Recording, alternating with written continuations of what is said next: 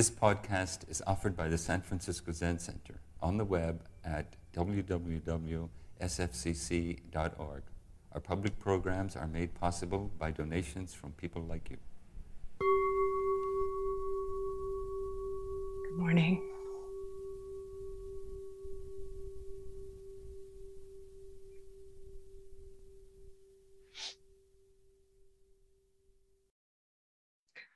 Over the next several days, I will be talking about what's sometimes called Dogen's three minds. These descriptions of dimensions or quality of mind or mind and heart that he describes in the Tenzo Kyokun. I did ask myself this morning, why are you talking about this? Because we are studying the Shin Ming.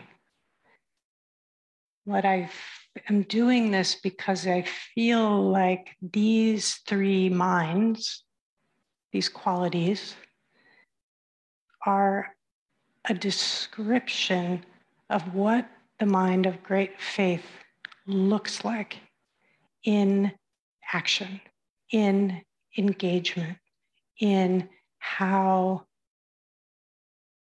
we meet each moment, how we meet our life.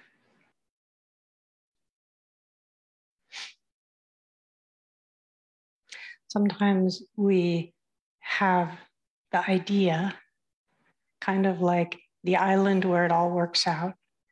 We have an idea that somehow we're going to get the mind of great faith, or we're going to get whatever it is, we're going to get enlightenment or waking up. And especially for those who are doing a kind of intensive stilling, sitting, there are all kinds of potentially interesting experiences that can come with deep meditative practice.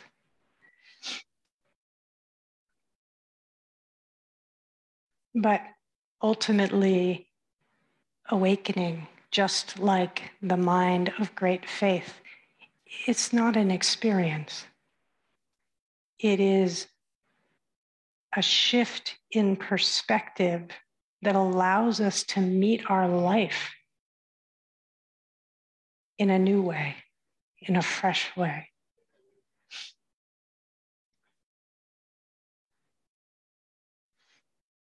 And so these three minds are pointers. They're descriptors of what this mind of great faith looks like, feels like, smells like.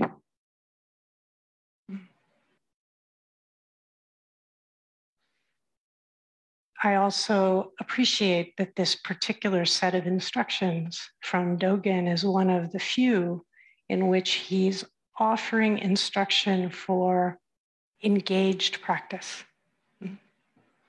So the role of the head cook in the monastery is a role of someone who is not just sitting still, but who is chopping and cutting and cleaning and composting and cooking. And so these instructions are particularly for how it is that every grain of rice, every leaf of a salad can be met with these qualities of mind.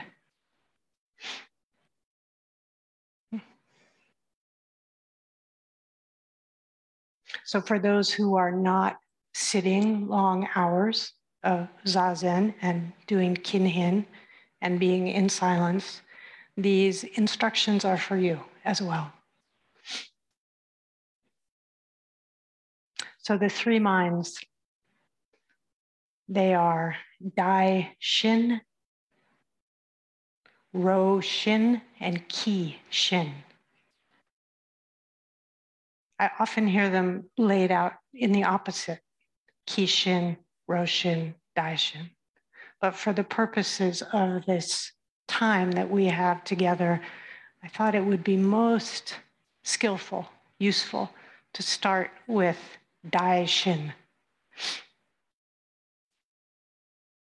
Daishin is sometimes simply described as big mind or great mind. And I mean here always heart mind.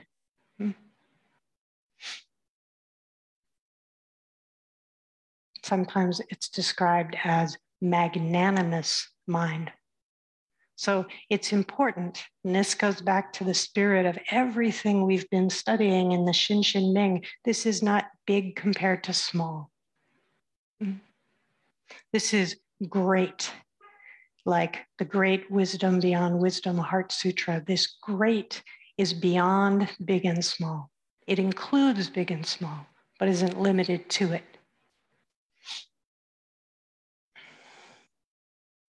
Dogen describes Daishin this way. He says, it's like a mountain. It's like a mountain, stable and impartial. So a mountain sits in the midst of all kinds of changing weather and activity and so on. So it gives you a feeling of this immovability. Like magnanimous mind is like a mountain, stable and impartial. No preferences. It exemplifies the ocean, he says. It is tolerant and views everything from the broadest perspective. Remember we talked about these perspectives? So this magnanimous mind sees all the circles. It sees everything from the broadest perspective. Having a magnanimous mind means being without prejudice and refusing to take sides. This is exactly what we've been studying, the habitual mind that always prejudges, that always has prejudice, has bias, has preference, is constantly falling off to one side or another. And it's really important that within the understanding of this mind, this big mind, this great mind, we don't have to get rid of anything.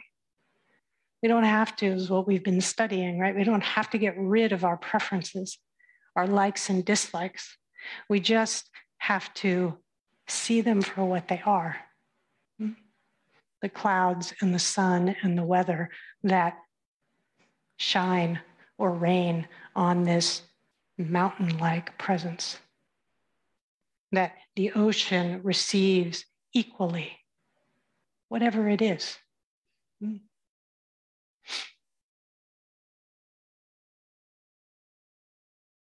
It's very common when we are doing intensive meditation, although it's true in regular life as well, that there's some idea that we're supposed to be getting rid of, say, our thinking.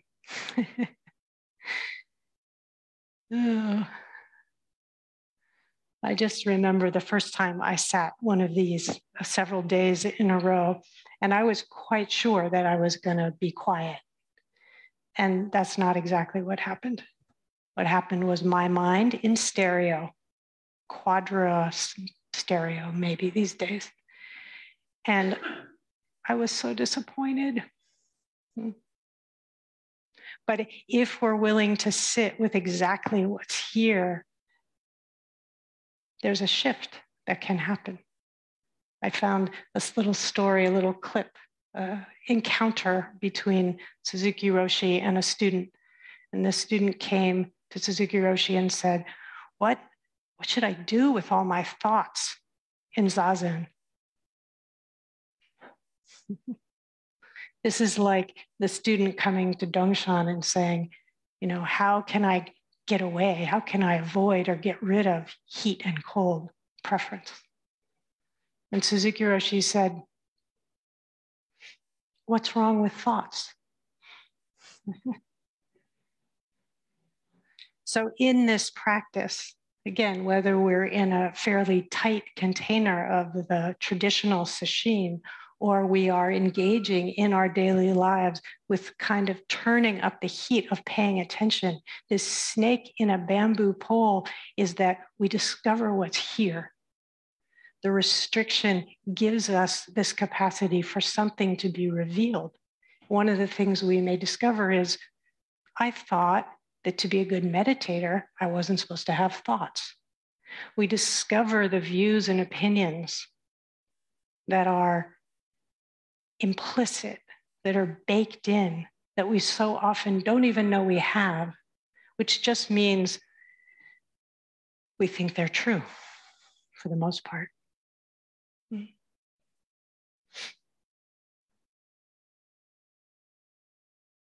There's beautiful commentary in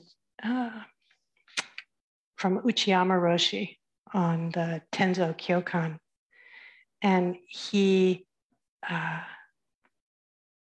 describes Daishin in sort of exactly the opposite way of trying to get rid of everything. He says that Daishin is when the self opens so widely that it goes everywhere. I don't know about you, but that's sort of the opposite of what I imagine is supposed to happen. Right?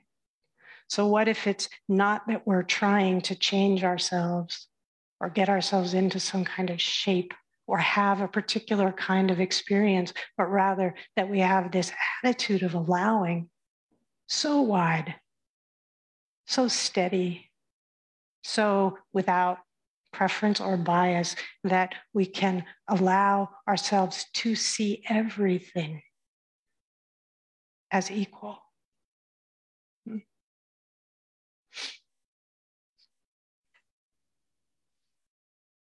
He says, Uchiyama says, let the self widen until it fills the whole universe.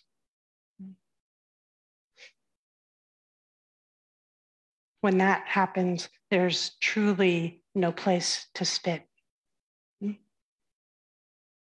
And we can begin to have this experience of both the uniqueness of each and the peace of one, that it's all of one. There's a beautiful poem from Li Po.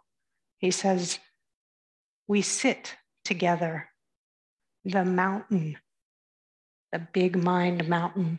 We sit together, the mountain and me, until only the mountain remains. We're not trying to get rid of anything. When we allow ourselves to be right where we are, we can open. We can discover our mountain-like heart and mind.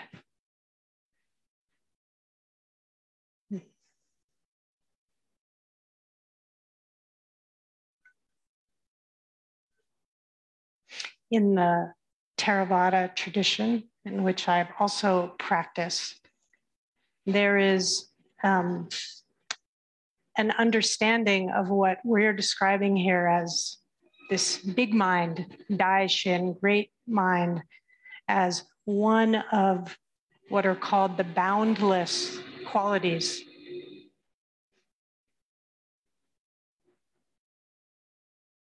The boundless qualities of the heart, which you hear in Li Po's poem, which you hear in this invitation to allow ourselves to fill the whole world, to let our heart spread into each corner. And these boundless qualities of heart-mind are loving kindness, compassion, joy, and equanimity. And equanimity is very close to what is being described here as Daishin, as great mind. Equanimity is understood as the wise quality of the heart. Equanimity as this quality of steady, mountain-like presence, of balance, of poise, of immovability. And it's so important that we not, I wrote it down in big letters for myself here, that equanimity is not indifference. Indifference has aversion in it. Equanimity is not that nothing matters. Equanimity is that everything matters equally. What we like and what we don't like equally.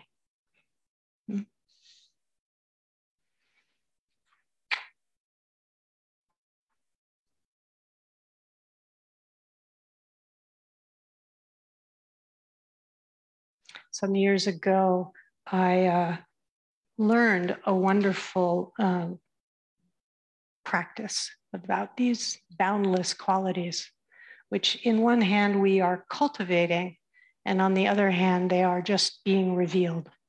They're already here. And as we sit, we discover this wide, broad, stable mind and heart.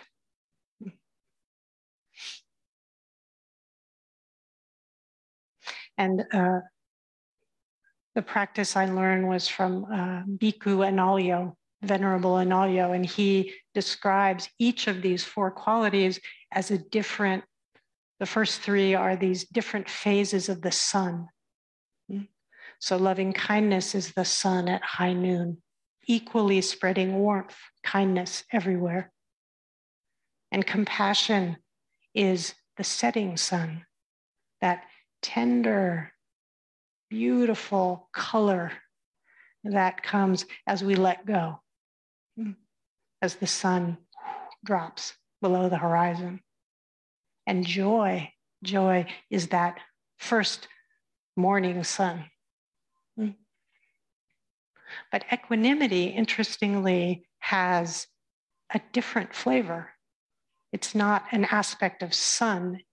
It's described as moonlight. For me, this quality, this cool, shimmering, silvery light is very evocative of what's meant by Daishin.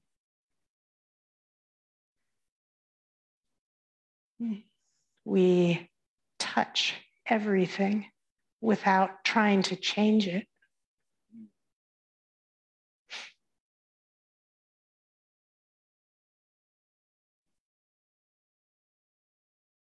Many of you may know that this image of the moon, the full moon, is an image of awakening, of enlightenment. It shows up in a lot of poems and so on. So I'm going to read a poem in which the moon shows up and see how it lands for you. This is, again, from one of the early Buddhist nuns called Punya, which is full. Short poem. She says, "Fill yourself with dharma.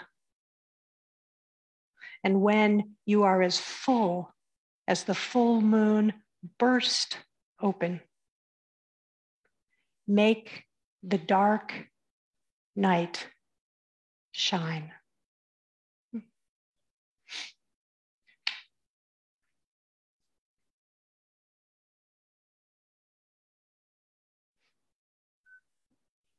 For me, the reading of this poem revealed a kind of cultural bias that I think is actually widely shared, but often not seen or felt or recognized.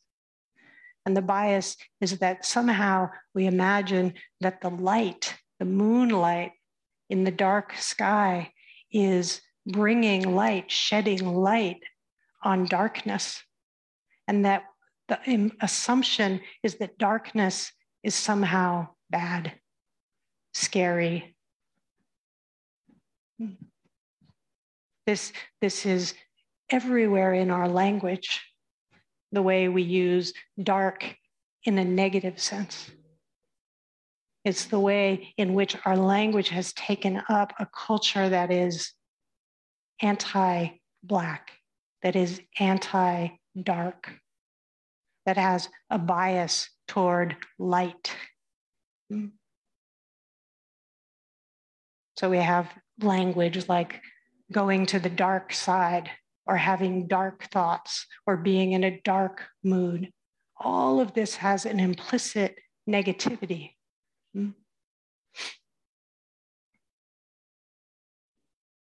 If, like me, you take up the practice of noticing, I promise you will find it everywhere. This morning, I heard in the chant that I love very much, the perfection of wisdom brings light. She illuminates the gloom and darkness of delusion. So even in our spiritual teaching, we have this language in which darkness is associated with gloom, with delusion, with confusion.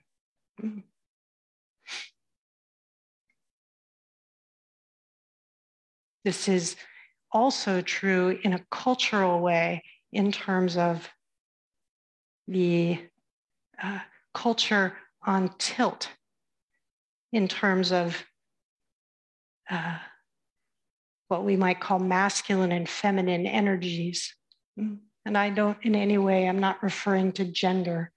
I'm referring to more what we know from Chinese medicine as the energies of yin and yang, which are often yin, which is described as the feminine, is dark, damp, cold, passive. It's connected with feeling, with intuition, with mystery.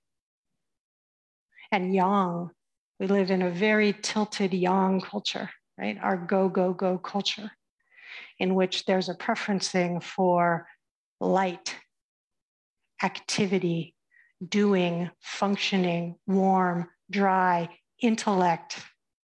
This is about transcendence over a kind of embodied transformation.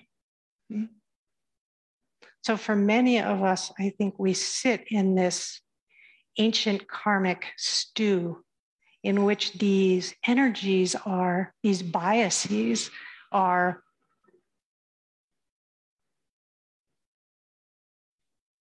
allowing us, preventing us from seeing clearly.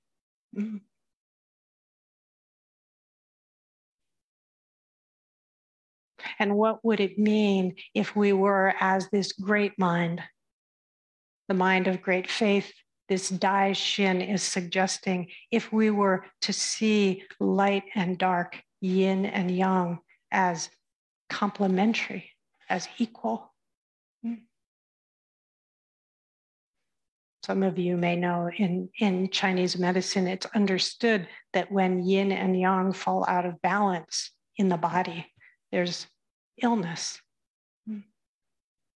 But I think the same could be true when we fall out of balance as a culture, as a world.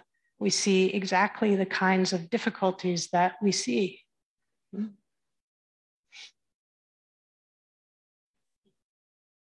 So what would it mean to reclaim darkness, not as a scary place, but as this, it was in the first talk or two that I offered this image of the person in the ocean with the flap of the waves at the surface and this long body all the way to the bottom with this rich, dark stillness.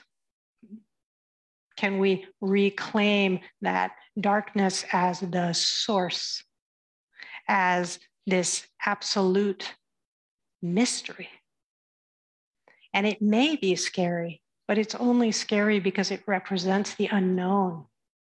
And right at the center of that unknown is infinite possibility, infinite potential.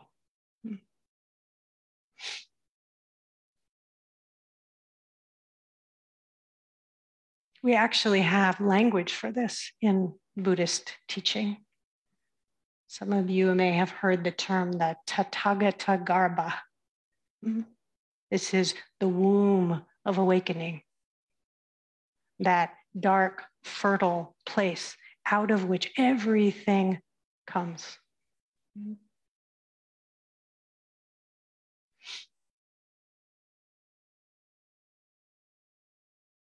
So I'm going to read the poem again, a short poem, Punya, and invite you to see if you may hear it.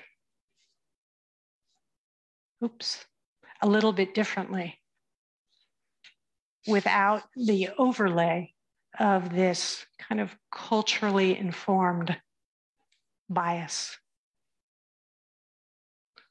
Punya, full. Fill yourself with the dharma. And when you are as full as the full moon, burst open. Make the dark night shine. What is revealed is darkness. What is revealed is the utter mystery and beauty and ineffability of our life. This is what we are being invited to see clearly as we sit, as we engage in our lives.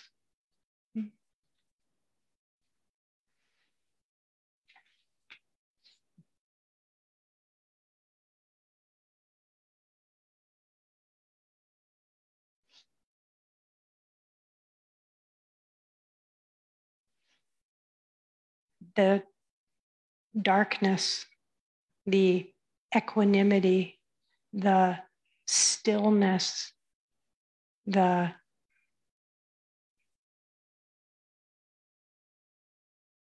something that isn't moving at all, isn't over there or back there. It's right at the center. It's right at the center of every moment. Rumi says it this way: the clear bead at the center. So another beautiful image for this Daishin, this great mind heart. The clear bead at the center changes everything. There are no edges to my loving now. So this entry into darkness is an invitation to an equanimous love, an equal loving of all things, whether we like them or not. And this is the mind of great faith. When we're willing to meet with open hands, with open hearts, each moment, just as it is, whether we like it or we don't.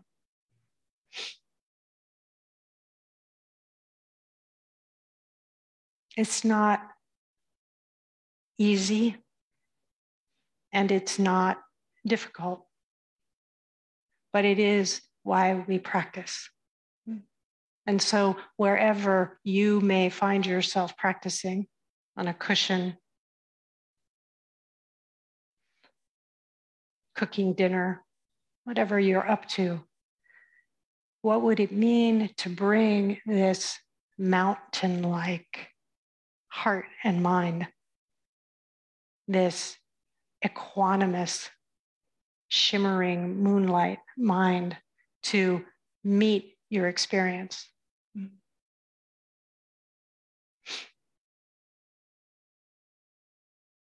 I will stop with a poem. I'll close with a poem.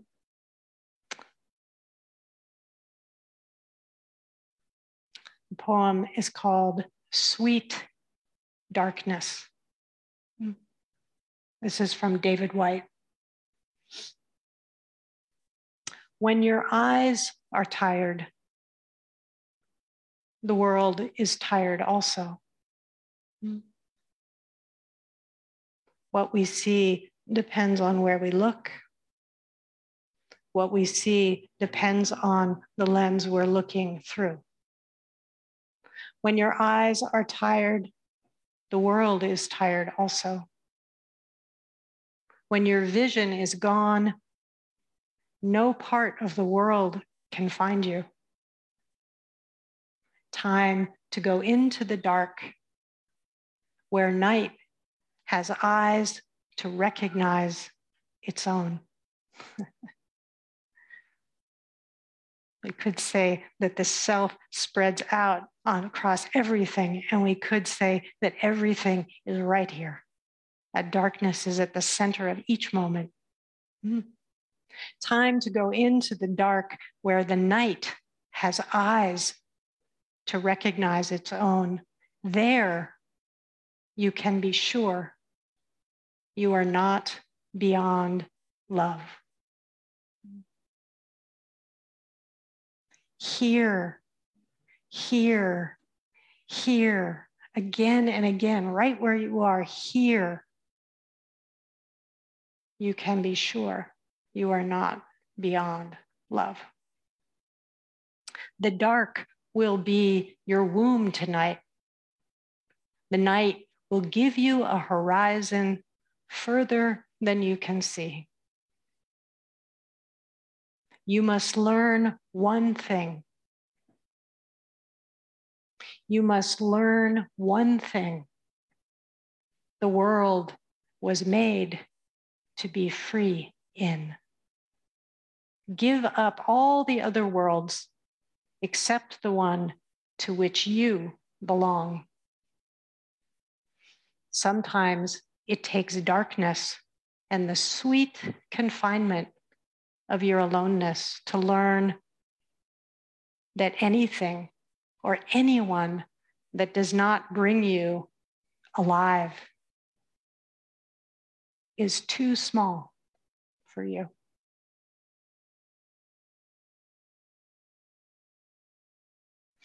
You must learn one thing. The world was made to be free in. Give up all the other worlds, the small worlds, the biased worlds, the worlds rife with prejudice, with hard edges. Give up all the other worlds except the one to which you belong. You and me and all of us, we belong here. So as we move through these days together, you are wholeheartedly invited to fully take your seat, to fully be yourself. Sometimes it takes darkness, mystery, this great, beautiful unknown, and the sweet confinement of your aloneness to learn anyone, anything, or anyone that does not bring you alive is too small for you. Anything or anyone that does not bring you fully alive is not great mind, is not what's being pointed to here.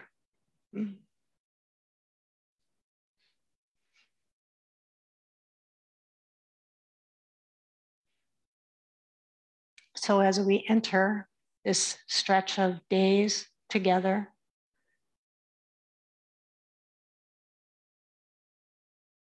I hope that we can all remember this rich and beautiful dark. And to remember that when we allow ourselves to enter beyond what we already know, past the reaches of what the eye can see, what the mind can hold, that's the place where we're not beyond love. That's the place where we can truly be free.